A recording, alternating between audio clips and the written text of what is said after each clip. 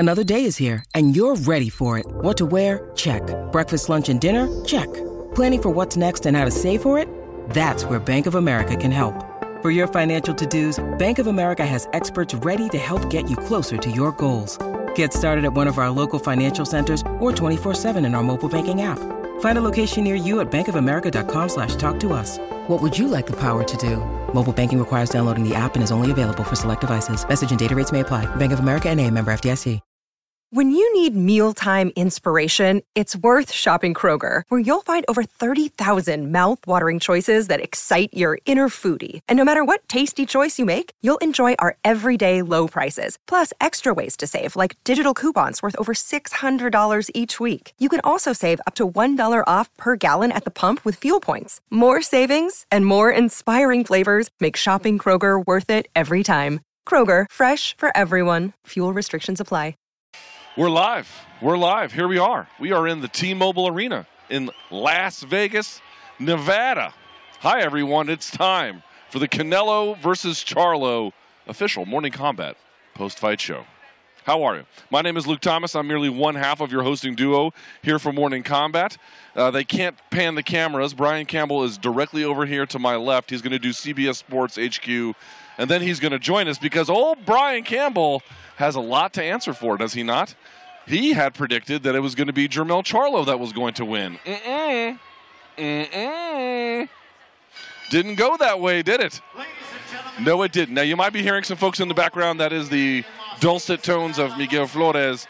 There are two more swing bouts from the preliminary card that they're going to air right. Oh, not actually. They're not going to air. They're going to just have them right behind us, so you might hear some of that as we get going. We'll go for about 30 minutes or so, not the typical hour we go for some of the other post-fight shows.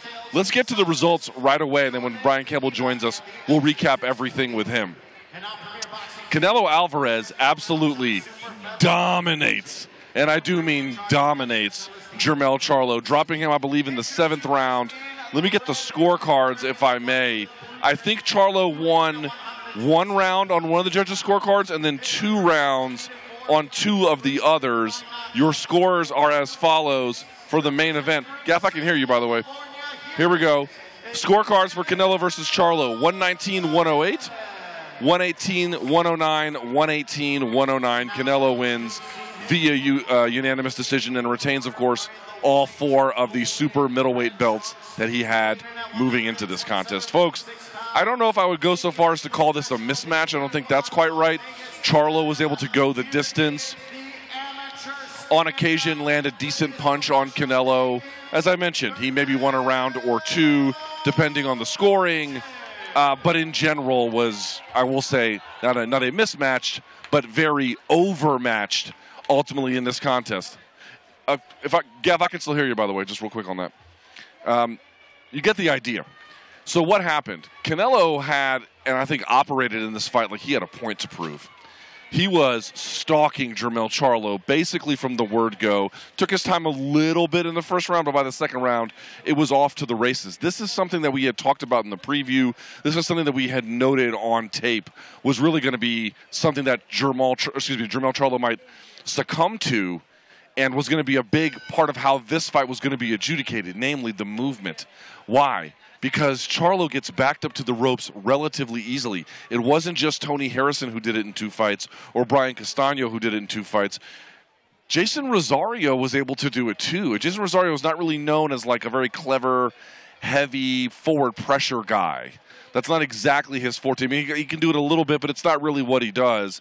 And even he was able to back up Charlo all the way to the rope line. Now, of course, that was all the way back in 2020 when he fought Rosario, but you get the idea. The last fight against Castano, that happened as well. He gets backed up to the ropes relatively easily. It wasn't like he was fighting Canelo off the whole time. Canelo would get up there and begin to just work his combos. He was throwing his right to the left arm of Charlo. Why? Because Charlo has a very devastating left hook. It wasn't very useful in this particular fight. I think he landed it maybe a handful of times, at most, something like that.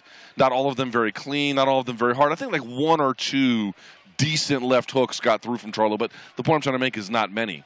And then Canelo begins to build. So if he's throwing to the arm, now he's throwing up top. Now he's throwing to the body. Then he's switching to the other side, and he's throwing left hooks to the body, left hooks upstairs.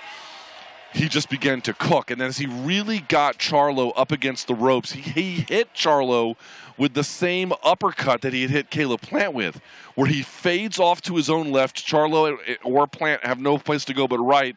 He kind of corners him and stops him, cocks back the right hand. What do? They dip down thinking it's going to come sort of as a hook, and then he greets him right on the inside with an uppercut. He hit him with that and then dropped him in the 7th with an absolutely fantastic overhand right. I don't think Charlo knew where the punches were coming from based on some of the looks and the setups that Canelo was giving him.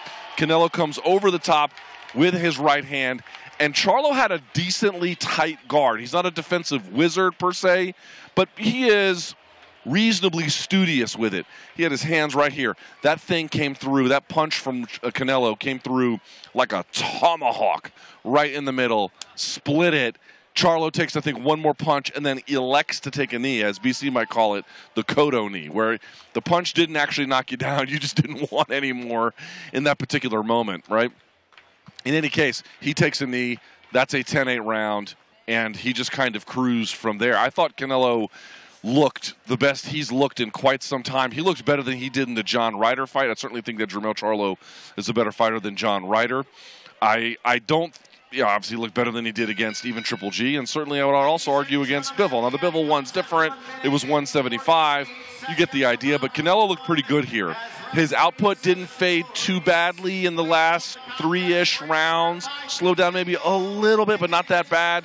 Scored, I think, on Steve Farhood's unofficial scorecard, the first 5 of the 6 rounds. So got to work early, even though he's sort of a notorious slow starter in that way. Dropped him, as I mentioned, in the 7th. Added up more rounds as we headed into the 12th, and I thought to myself, I'm not even sure what the score is, but I can say this quite comfortably. Charlo can't win this fight unless he stops Canelo in the 12th, and he just didn't. He couldn't. There was nothing for it.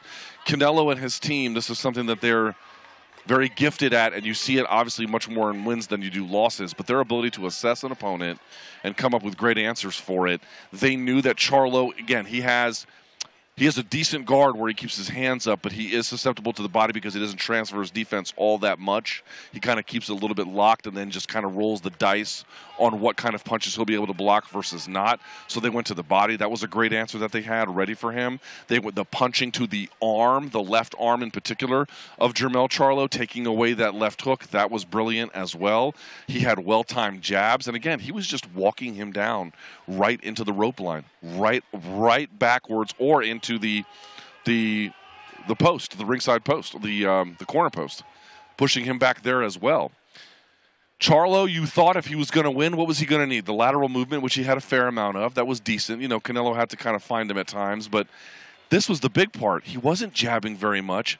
And the other thing that really sort of stood out to you is, for a guy who's got a great 1-2, you almost never saw it. Of the two that landed the better uppercuts, it was Canelo. Canelo just blasting, as I indicated, Charlo with an uppercut in the second half of that fight. That reminded me exactly of the one he hit on Caleb Plant. If not in this arena, I think it may have been at MGM Grand Garden. Either way, in this city. And you would have thought Charlo would have gone to the jab a little bit. You would have thought he would have been a little bit more active. You would have thought he would have done something to get Canelo off of him. And he just never could. He just never did.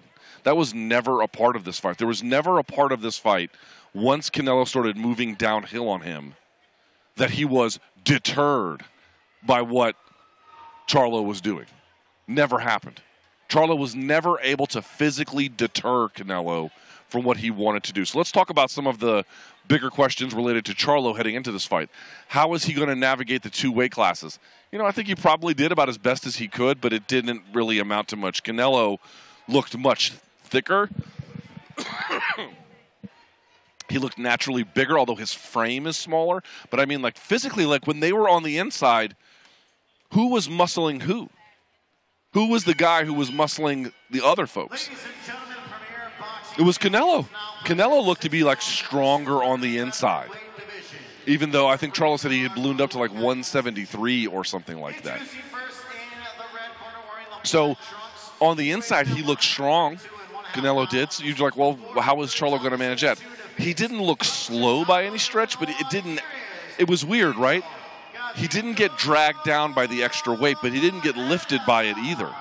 It wasn't like it added a bunch of heft to his punches. It wasn't like it added a bunch of punch resistance to some of the stuff to the body or any other place. It just didn't do him a lot of good in this fight. So I thought he navigated that probably about as best as he could, but it wasn't.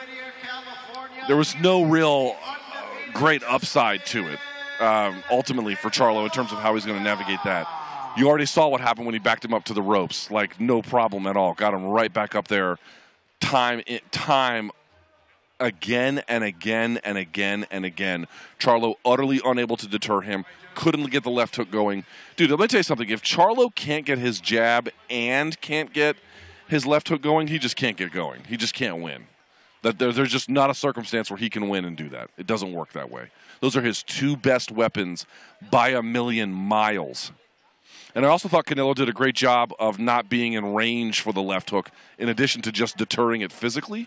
Not being in range when he was kind of swinging wildly to catch him. He was able to get out of the way and yet still restart that pressure campaign that he had the whole time. So, you know, oh, here was the other question. The other question was, what about the time off that Charlo had? Was it 16 months since the Castaño fight? I do think that it hurt him. We had Charlo, not on this particular stage, but on the little dais that we had, the little, not lectern, that's not the right word, but yeah, the little riser that we had in the production room at the studios for Wednesday's press conference. It was BC. This was the moment that you might remember when BC threw me under the bus to Jermell. He was like, "I'm riding with you." And then BC's like, "But he's a snake. He's not." Yeah, this is why. This was why I was not riding with him. I didn't expect necessarily this kind of one-way traffic, but I didn't expect him to win. That's why I wasn't riding. And, you know, it was a bit of a weird moment altogether when he was doing all that kind of stuff. But we talk about the layoff. In that particular interview that we had with Charlo, he was like, "I don't even believe in ring rust." And then he gets in here tonight and says, "Yeah, I didn't feel like myself." Well, I believe in ring rust. Again, the rule with the ring rust after nearly 20 years covering fighters in the fight game is, whether it's boxing or MMA or any other combative sport where they throw strikes, the rule is pretty much the same. It doesn't affect every fighter every time. That would be false. But it does affect most fighters most of the time. When they've had a year or more layoff, even very good fighters, and let's not forget, at 154, Jermell Charlo, well, he's no longer undisputed. He actually got technically stripped of, I believe, his WBO or WBA title, which now makes Tim Tszyu the official champion for that particular belt at 154. They're probably going to have a fight to unify after the Brian Mendoza one if Tim Tszyu wins. But you get the idea. He's still quite good down there. But up at 168, he had nothing for Canelo. Nothing. Not at all. And that ring rust, I absolutely think, made a difference. You go back to Tank and Ryan. Who had the tune-up between their fights? Tank did. Who won that fight? Tank did. You go back to Spence and Crawford. Who had the tune-up in their among those two before they had their big fight? It was Bud Crawford. Who won the fight? It was Bud Crawford. And who's been the more active one here? Not so much a tune-up, although I guess the Ryder fight, you could call it that. It was Canelo. And who won? It was Canelo. Activity matters. So again, does ring rust affect every fighter every time? No, of course it does not. But it affects most fighters most of the time. And I absolutely believe it affected Jermell Charlo here tonight. So, I mean, you just begin to add up all of these circumstances, and you're just like, where was Charlo going to win? You know, you're looking at his game plan, too, getting backed up as easily as he did, not really firing back as much as you might imagine that he would. And this is the result. Not enough jabs, not enough power punches. Getting backed up too easily. Then there's the ring rust. Power didn't, he doesn't have bad power, but it didn't grow at 168. His punch resistance didn't meaningfully change at 168. Where were the ingredients contributing to success? Enough for a win, anyway. There just wasn't much. I do want to make one point before Brian sits down. He'll be done here in just a moment. If I can make one more point. And the point I'd like to make is I know some folks are going to clown or at least get after Derek James because Derek James has guided now Errol Spence to the defeat against Bud Crawford and then, of course, now Jermell Charlo against Canelo. And I know what folks are going to say. They're going to say, you see, he wasn't very good. He's a big fraud. This was all a bunch of nonsense. And listen, that maybe guys' reputations get too much inflated at times or too much deflated at times. There can be hyperbole in either direction in the fight game around people's reputations. But let me just say this. The fucking task that he had was to send his fighters to go beat Bud Crawford and Canelo Alvarez. Guys, that's hard as shit to do. Yeah. Boy, if you went 1-1 in that particular quest, I'd consider that super impressive. And now we're talking about a situation where they got to win both? Or if they lose both, now they're frauds? Get the fuck out of here. He has to fight, his two guys had to fight Bud Crawford and Canelo Alvarez. And Canelo Alvarez at a weight disadvantage. Frankly, both of those in weird weights. Errol Spence getting drained too much. I still think Crawford would have won. But, that wasn't the best weight for Errol Spence. And here's another one where he has to come up 2 different weights and win. So you can save the Derek James slander, or at bare minimum, you can more focus it around specific criticisms, around potentially game plan or preparation or something very, very specific that you can identify as a weakness, as a feature. But just looking at the results and being like, oh, Derek James's guys lost back-to-back, super fight main events. He must not be that good. I'm like, yeah, guys, they had to fight Terrence Crawford and Canelo Alvarez. Like, good fucking luck. Good luck. 2 guys who are undisputed in their respective weight classes. Good luck. Good luck. You're going to need it. So I really will not tolerate, I'll say, unthoughtful Derek James slander as we get going. But I'll tell you, whose slander I will tolerate? I will tolerate that Brian Campbell slander. Because he talked all this shit all week, just a gang of shit all week about how Charlo was going to win, threw me under the bus in front of Charlo to score a stupid point. And here he is having to explain to CBS his dumbass pick that he made on CBS Sports HQ, where he went on a 15-minute diatribe about how Charlo was going to bring it. And the exact opposite thing happened. You know how long he goes on about picking Woodley over Till? I'm going to bring up this one as like the opposite of that. Hey, remember when you picked Charlo over Canelo and Canelo beat the living dog shit out of him? Remember that? Remember that one? What was up with that call, Nostradamus? I'm going to do that shit. I'm going to do that. Oh, they got video of him? Oh, no, they can't do it? Oh, dagger. Yeah, he's over there just bumping his gums. Oh, there he is. Look at this fool being like, yo, guys, I'm sorry I picked Charlo. I don't know what the fuck I'm talking about. God damn, I know nothing. I know nothing about this guy. I've been watching boxing for 40 years. You know what I know about it? Fuck all. BC, I've been watching boxing for 5 minutes. I got more picks right than you. How's that possible? Huh? I can't wait for him to sit down. I'm going to grill him. I will say this, before he comes back, because we'll talk about the Canelo fight. Boy, how about the scoring in that Erickson-Lubin Jesus Ramos fight, huh? 117-111. Erickson-Lubin. I'm sorry, what the fuck were you watching? Patricia Morse-Jarman? What the fuck were you watching? Because it wasn't anything here. Hey, where's the guy that picked Charlo that I host the podcast with? Is he available?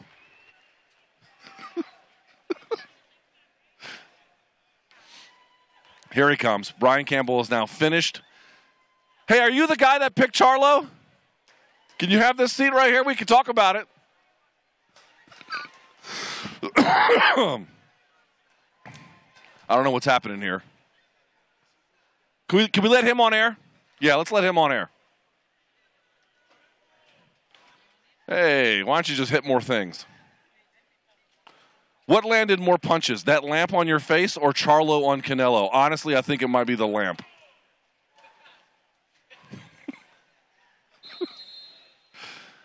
Hey, what happened with that Charlo prediction? Is this going to be a professional show, or is this going to be a what is becoming the default for a Luke Thomas production? I mean, it's actually pretty surprising that your immune system has held up this entire week. If you really want to compare who was scheduled to take the biggest beating, look, let's be really honest right off front. By the way, here's our off socials below. You can follow us there.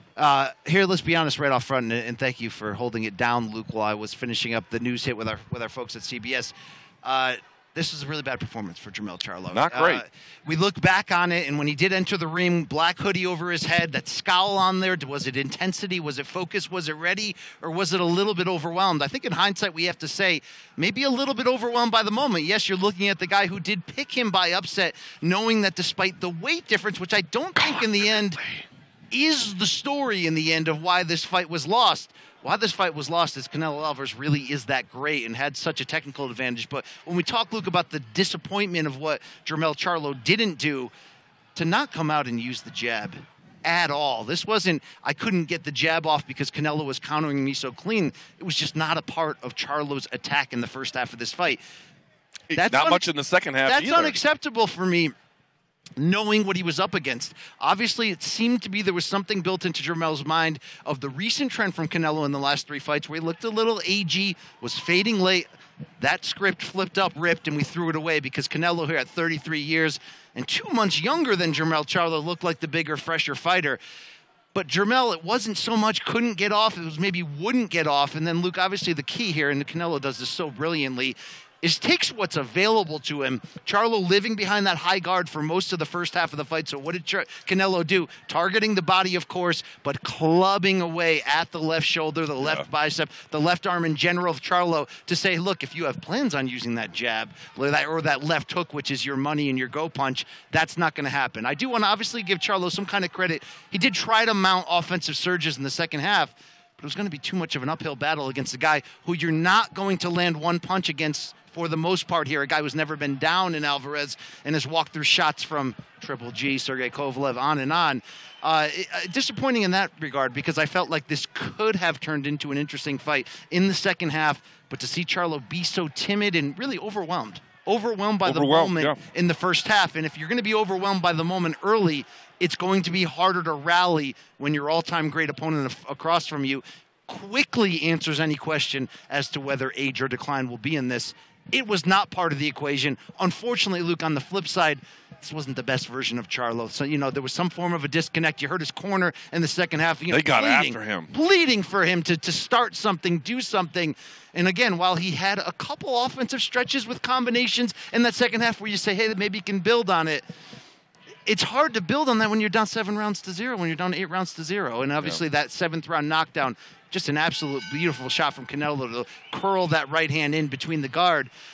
You can't spend that much time with your back against the ropes either. And that's the thing. I thought the speed and the sting of Charlo's shots could not discipline Canelo, but could basically say, hey, you're not going to overwhelm me. You're not going to walk me down. He walked him down with ease. I mean, this was the part that I thought was kind of interesting. We had talked about it. I did a whole preview for it, which kind of tanked, which made me sad. But the reality is, if we can get past your emotional status for a second. Well, there's also jubilation at your failure here. But nevertheless, if I could just be serious, I thought, okay, if Harrison was going to do it and Castagna were going to do it, but they were a little bit reckless with marching down, then you thought, well, maybe Canelo will be somewhat reserved. But Canelo's posture from the word go, BC, from not the opening bell, but the second round on, he was just almost running across the ring to establish it. And Charlo gave all of that distance away. Guys, if you're not pumping your jab, if your opponent is punching your arm for your bet, which is your best punch, which the left hook,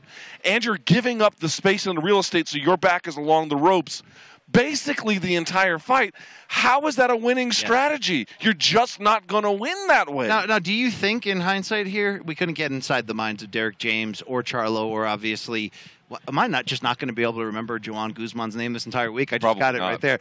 Do you think the strategy was to wait on Charlo? Because to wait on Canelo, and the problem with that is Canelo will do that because he'll take the computer, take the snapshot. He'll give you a couple rounds sometimes to figure you out. Yet it was Team Charlo that's just like, no, we'll give the round back to you to just basically take. They had to be assuming he would fade late and that Charlo would come on. I think that here's what I believe. I believe that when they faced off, even if he felt like he was going to be under pressure, Charlo and Canelo, that when he looked across from Canelo, he was going to see more openings and be able to land with more authority than what actually happened. Canelo, I think, he would come with a high guard, but dude, Canelo gives a lot of looks that all look the same, and then the punches that come afterwards, they're all different. And Charlo got to a point, because to your point, he didn't start early enough. Very quickly, by the third round, you could see Charlo not knowing what punches are coming from the same setup because now he's getting confused. Yes. So between the retreating and the somewhat reserved posture, it just gave Canelo all of the oxygen he needed to get off to the strong start and then continue downhill thereafter. And that plays into an argument you and I had ahead of this fight where I basically said, this episode is supported by FX's Clipped, the scandalous story of the 2014 Clippers owner's racist remarks captured on tape and heard around the world. The series charts the tape's impact on a dysfunctional basketball organization striving to win against their reputation as the most cursed team in the league. Starring Lawrence Fishburne, Jackie Weaver, Cleopatra Coleman, and Ed O'Neill. FX's Clipped, streaming June 4th, only on Hulu. Hey, it's Kaylee Cuoco for Priceline. Ready to go to your happy place for a happy price? Well, why didn't you say so? Just download the Priceline app right now and save up to 60% on hotels. So whether it's Cousin Kevin's Kazoo Concert in Kansas City, go Kevin, or Becky's Bachelorette Bash in Bermuda, you never have to miss a trip ever again. So download the Priceline app today. Your savings are waiting. Go to your happy place for a happy price. Go to your happy price, Priceline. He's got to be on his wheels with the jab making Canelo chase, because your only chance to beat Canelo for the most part, unless he's old and fading late and you can somehow stop him and no one's even dropped him, is to try to win more rounds with him. And I know nobody beats him by decision, especially in Vegas. Not consistently, not typically. But when we saw Charlo by round 3, we're realizing he's not here to box. If you're not here to box against the bigger man, the bigger puncher, then you're not here to win rounds against him. You're only here to try to set up some late surge. Mm-hmm. And to Charlo's credit, at 154, that late surge works a lot. Brings menacing power that he can change the future of a fight with one punch. He did that against Harrison. He did that with accumulated shots there against Castaño. I'm disappointed in that regard, because that was my argument to you, that if he's not trying to be the boxer early, knowing inevitably Canelo will adjust and make it a fight, then he's not going to win the fight. I mean, in what we saw, but I don't think I can throw all of it on Charlo. Canelo does not give you openings. No, Canelo is on you. We should say Canelo had a renewed vigor tonight that I think put Charlo in that posture he ultimately assumed a little bit more quickly and a little bit more authoritatively than otherwise the one he had against John Ryder would have done. For sure. And I also think, for Canelo, he's getting in better shape. He's taking this more serious than a John Ryder. And then you saw that performance that he delivered right there at the end. I mean, just commanding. Let me ask you, we didn't talk about this yet. What did you make of Canelo at the end being like, Cinco de Mayo, I fucking love boxing. Yeah. Boxing is my life. Like, something was on the line for him tonight about, I think, how he felt and how he felt about his place in the sport. Sure. And it was about reclaiming a little bit of that lost territory with some of these lackluster performances. Because while we said you got to kind of trust Canelo, because membership comes privileges. When you're the pound for pound king, which he was up until about a year ago, and you are also boxing's biggest face, I mean, you have a certain level of wiggle room that other fighters don't. Yet he's largely used his power to help boxing, to help fans. So when he says, hey guys, I agree, I haven't been at my best last 3 fights, but I know why and I'll fix it, I felt like we kind of had to believe him. But at the same time, it's like when he fixes that, he had the motivation to do so. Because I don't think Canelo has liked that in this 3-fight stretch, which was a close loss to Bivol in scoring at least, and then obviously the 2 wide but ho-hum victories that followed that, I don't think Canelo has enjoyed all the fanfare that in Iowa. In a way, the monster's been getting, or that Terrence Crawford, who, by the way, just got a great defeating Spence. A great pop here tonight from the crowd. So I think the motivation was mixed between the idea of Canelo saying, look, I know I had the loss to Bivol, and I know you guys maybe think I'm old from those last 2 performances, but I'm still in the debate of number 1 pound for pound. And would you agree or disagree that performance at least puts him back in the conversation? Crawford won, Inoue 2, and that's hard to put a guy who just did what Inoue did at 2. Yeah. But could you argue that Canelo put himself back in that discussion? I think that's the fervor and motivation that was in Canelo, and that's the reason why he went to Lake Tahoe. He fought a guy 2 weight classes below him. No, I mean, but it wasn't the size that lost Charlo this fight. It was the skill gap, the strategy. A little bit. First of all, we haven't talked about it. I mentioned it before you got here. I do think that the ring rust didn't help him. It didn't help him. He denied it was a big factor but then he gets out here and says, I didn't feel like myself. Dude, that's the number 1 telltale sign. When a fighter says, I didn't feel like myself, and they've been off for a long time, probably ring rust is the factor. That's the first thing I'd like to say. And here's the other part too, BC. I think his power, Charlo's power at 168 was probably fine, right? I don't think it was bad. I mean, he put together combos in little moments in that second half that any other fighter may have shaken or whatever. Fair enough. Not this Canelo. And it's hard to know how big they are because Canelo's got one of the most rock chins you've ever seen in your life. But nevertheless, I agree that this was more of a skills issue than it was any other kind of weight issue if we're measuring one or the other. But I don't think that Charlo physically settled into 168 all that great. Here's what you have to ask yourself. There was the perceived speed advantage that, look, if you're combining a potential speed advantage with quick footwork and getting in and out with the jab like I thought he would do, it's one thing. He either didn't use the speed advantage or it wasn't as pronounced because he put the muscle on. So to your point, I think a lot of people had said maybe he should come in, not 167.4, same weight as Canelo, but maybe come in closer to 160 and really try to ride the speed. They ultimately, it seemed, Luke chose to build on some mass on his body that maybe did not get physically overwhelmed. But I don't think that ultimately they put their best foot forward in this. But also, and this is something Steven Jackson said to us during Friday's weigh-in show, he's also fighting a GOAT. He's also fighting a motivated GOAT who really wanted to come out and, like I said, prove to us that he's still among the pound-for-pound best. But do you like what he did knowing Crawford's ringside? Just said, look, if we say the F word, he said, I'll fight fucking anybody. Like it's just, whatever. Okay, who should he fight next? No, don't give me this bullshit about what could happen. Who should he fight next? There's 2 names that he should fight next. 1, Bud Crawford. 2, David Benavidez. Don't want to hear anybody else's name. Okay. Don't want to hear anybody else's name. Crawford is a unique, insanely appetizing, just dream super video game fight. But because Charlo, as you heard, also called out Crawford, saying that he's going to come back down full-time to 154, the elephant in the room is that might have to fight Errol Spence first, meaning Crawford. So if Canelo is pushing off to next May, yeah, let's do it. The Mexican monster, David Benavidez. I know Benavidez appears to be headed toward a Demetrius Andrade shot later this year. That seems to be the rumors. But here's the thing. He's coming. Do you want to wait? Do you want to wait till he gets older and more experienced if you're Canelo? You might have to do that fight. You got to do that one now. Because I get, even when Canelo was flirting with a second Bivol fight, which is such a level of daring to be great, that normally we'd be like, man, you can do whatever you want if you're going in that direction. Or even when Canelo was flirting with the idea of moving up to cruiserweight to maybe chase a title there. It's hard to say, man, you're ducking Benavidez. But Benavidez just established himself earlier this year on the pay-per-view level against Caleb Plant, a dominant victory in the end.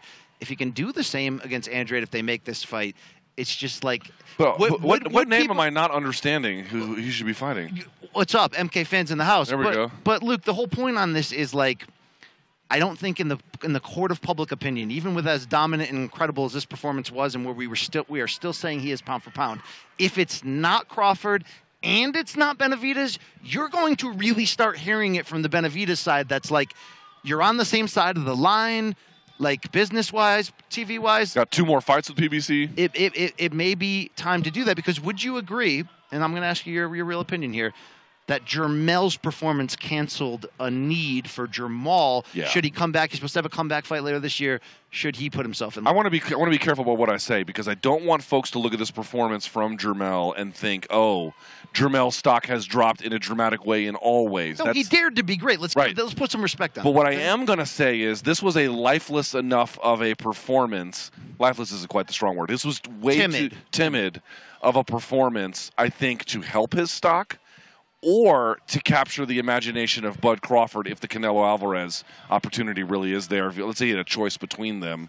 The Crawford versus Charlo sweepstakes have, I think, plummeted in terms of interest after a contest like this. And Jermell, certainly the bigger of the 2, but he's got plenty of questions. We've always said, part of the reason we wanted Jermell and not Jermell in this bout is because he's the more skilled of the 2. Well, if he's the more skilled of the 2, what would be the argument for Jermell? What do they got? What do we got? Here's a tweet. Mikey Mormala, great producer at CBS Sports, just hit me up. Terrence Crawford has tweeted at Twin Charlo, which is Jermell. Oh, God. Here's the quote. You went out sad, didn't even try to win. All you did was try to survive. You should be ashamed of yourself. End quote. That is some cold-ass direct shit from Bud Crawford. Dude, Bud is feeling it right now. Well, I mean, rightfully, did you see his dress shirt tonight that he had on the red carpet? Holy It was crap. 7 amazing shirts all put together. Yeah, you know how I always said, Abner Morales has 3 different haircuts in one, different ecosystems? Yep. Terrence had the same thing. All right, so Luke, to go back to that topic, Terrence versus Canelo is a hell of a fight. Is there any chance we could talk Errol Spence out of the need for this rematch? I don't think so. I think he wants it, unfortunately. I don't have much interest in it, but that doesn't mean he won't. Would you be more interested, and what do you think is better for the sport? Canelo versus Crawford, Canelo versus Benavidez. Canelo Crawford better for the sport, but Canelo versus Benavidez better for the hardcore side of the sport.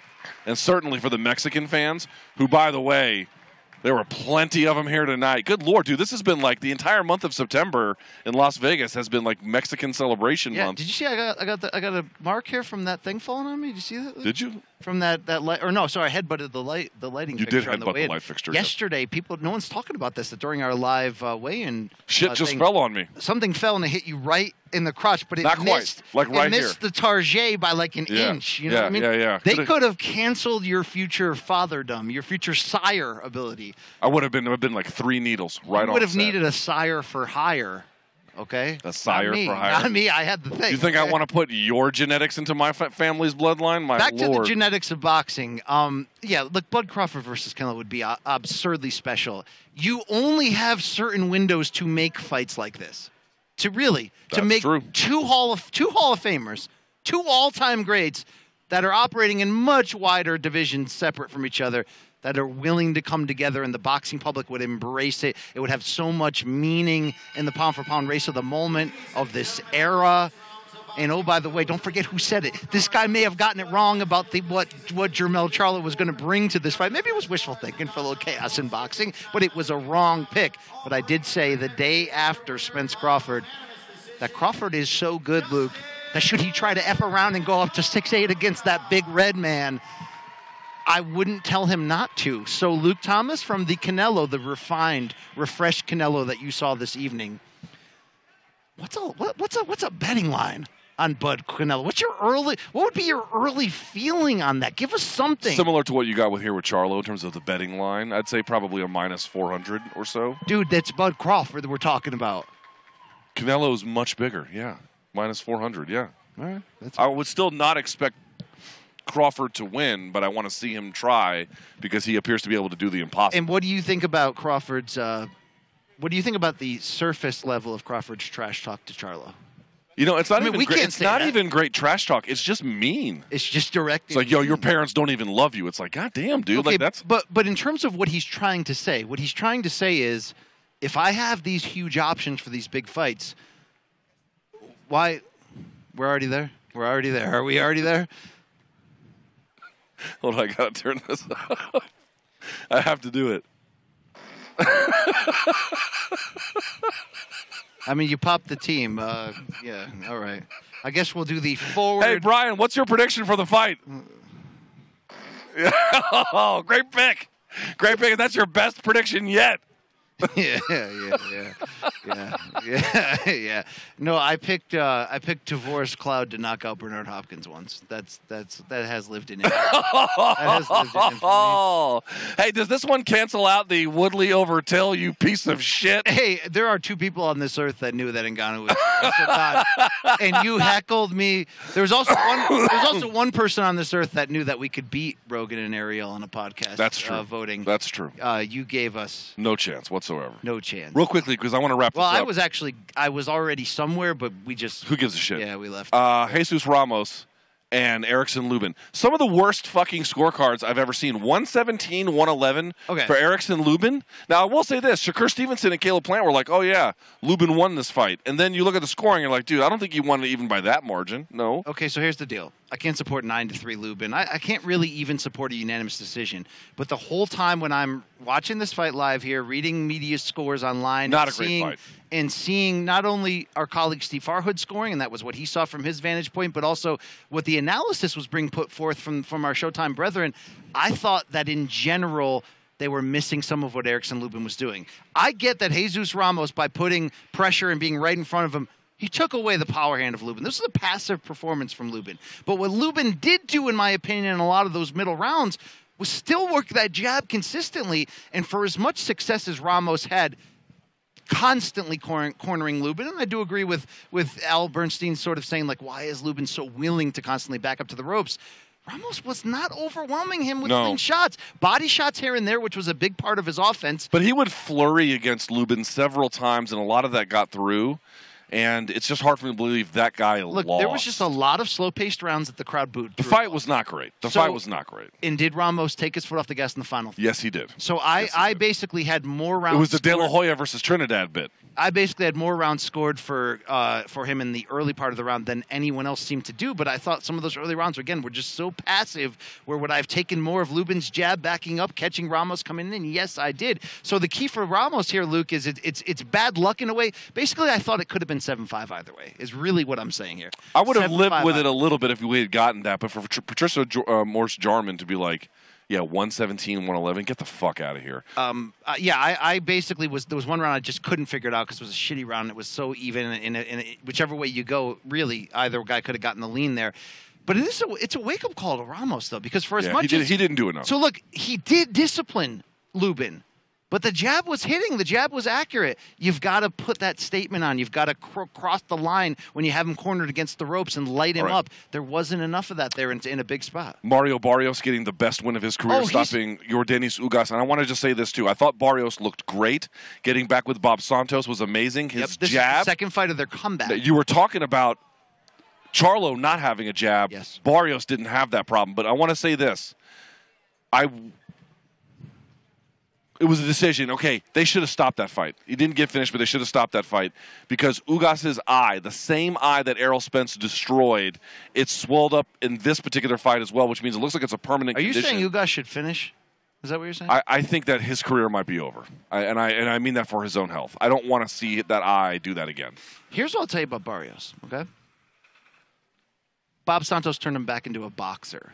The Barrios that we'd seen, big balls, Aztec warrior for days, right? But we'd seen him on the highest level against Keith Thurman and Tank Davis, and he fought admirably but came up short. Specifically against Thurman, he was a one-punch-at-a-time guy, and I know he was making the transition from 40 to 47, but Santos brought back not just the jab, but the combination punching, the confidence, the double, triple jab, get out of there. He never was standing in one spot long enough for Ugas to really unload. And while Ugas, like, I don't want to be what's lost in the totality of the dominance was that Ugas was in this fight in the middle, and that the middle rounds were really fun. It was a fun-ass fight for a while. Yeah, actually, it was a good fight. And they were trading evenly, but I thought overall Barrios was getting the better of him. And Luke, this is a mature step-up performance because be honest with me, if Barrios had been outclassed in this fight, what would be his reputation after this?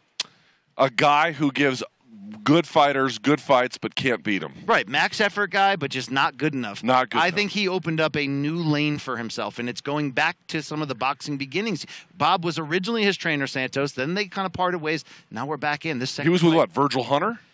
Yes. Yeah, this for a while. second fight was definitely a step forward because now, I mean, could you see him fighting Boots? Could you see him fighting? I mean, that's a tough You're not going to get Crawford in there. Crawford's got bigger business. Boots they might do, but Boots, I think, works him over like a summer job. Nevertheless, great win for Mario Barrios. Loved that. And then also the opening bout, Elijah Garcia. That was like a mini war, right? Fucking great fight against Armando Resendiz. And the best part was the final combination, BC. He goes left hook to the body, which gets Resendiz to scrunch over. He goes right hook to the body and then doubles it up. So as Resendiz is elevating his own posture, he goes right into the other hook, sits him down, polishes him off thereafter. What a phenomenal nice combination finish. by the 20-year-old. What about the 20-year-old, though? He got hit a lot. He did. And he was in there with a game guy. Look, I said the guy brought it. The guy brought it. Resendiz, as you're telling me. The accent is on the second E, so it's Resendiz. Did what's your name get you down? Resendiz nuts. Okay, we can end the show any point. All right, can you play the fart noise again? Here's the point. Don't mind if I do. Elijah Garcia will be better from this. He's got to shore up that defense though in close range a little bit. But hey, that kid held firm. He didn't fall apart. He got rocked a few times. He didn't fall apart. All right, there we go. By the way, Luke, I didn't say this in real time, but my tolerance for your disgustingness is getting out of hand. During dinner tonight, which was Luke and I trying to scarf down some quick, fast food over there before we started. Yes. You openly shit your pants while we were sitting next to each other eating, which is gross enough. Okay, even for a humor guy like me. Are you mad because you picked Charlo? Then, as you were getting up and leaning forward, And this wasn't like to get me. This is just your filth in motion. You let out 3 disgusting burps as you're bending up to pick up your trash. As I'm sitting there biting into my sandwich. I definitely am guilty of the farting, not your the burping. lack of self-hygiene / awareness among all others close to you. I'm aware you're close. I just don't think you're worthy of anything. You must have many Dutch oven victims in your house. Many. Remember, like, I used to barbecue with that guy in Cleveland. Who would have known he had all those women tied up in the basement? Like, that's definitely you right there. But hey, why don't you pick some more fights? You're doing really great. You know, I did pick Charlo by upset, and I have to say, I'm a little disappointed. I have to say, it didn't go. It could have gone better for him. It could have gone better for all the lion fury that he has in the lower weight classes. Yeah. It's like when you're by the fire pit and it's wet out and your wife's like, don't burn the soggy ones, because it brings all that smoke up and stuff, and you're trying to light that thing outside and it just won't light. Yeah, he couldn't light the fire. He wasn't trying to light it that hard though. He was just he was trying, but not that hard. All right, well, let's wrap this up here. So let's thank the entire Malka crew, Luke and Gaff and Tristan and all the other serial killers that are here. Filthy Phil. Wow. They'll put on a great show and then stab you in the bathroom. Filthy Phil's got some crazy conspiracies that go well beyond Building 7. He's just another level. Thanks to the Showtime crew, of course, that were out here as well. Thanks to Mikey Morms, our intrepid producer from CBS Sports on the ones and twos. Yes. And thanks to all you folks. This week has been challenging for any number of different reasons. But we persevered. We finished it. And we'll be back on Monday, right? I guess we will. I mean, we are paid to appear. You all right with that? What do you? How about Cedric Doumbé at PFL getting a 7, or I think it was officially a 9-second How KO? about Stamp Fairtex becoming the champ? Dude, Angela Lee retiring. Did you catch any Newark Penn Station this week? I did hear you coughing a little bit. I think it's from the kind of weed I'm smoking. So are you good? You're coughing all the way to the coffin, Luke. Ba-dum-bum. Yeah. All right, so like and subscribe. Yeah. Thank you guys so much for watching. Charlo, guys, I did. Hold on, can we just take a moment to think about that, Luke? I picked Charlo. Here's what I want to say. Can I bundy this up? There we go. So I did, guys. You're gonna have to. I'm gonna have to deal with that. I also picked Woodley over Till, but I did pick Charlo tonight. What do you think Canelo would say about me if he found out that I picked Charlo? What do you call me, cabrones? Cabrones? I don't know. Here, let me put the soundtrack to this picture. Ready? Here it is. Yeah. This is what picking Charlo looks like on this pay-per-view night. Undisputed versus undisputed. All right. That's Brian Campbell. I'm Luke Thomas. We're done here at Morning Combat. We'll see you guys on Monday. This is our last show. It was great entertaining you. Thanks for being here all week. We appreciate it. I'll never see you again. Bye, guys. Thank you.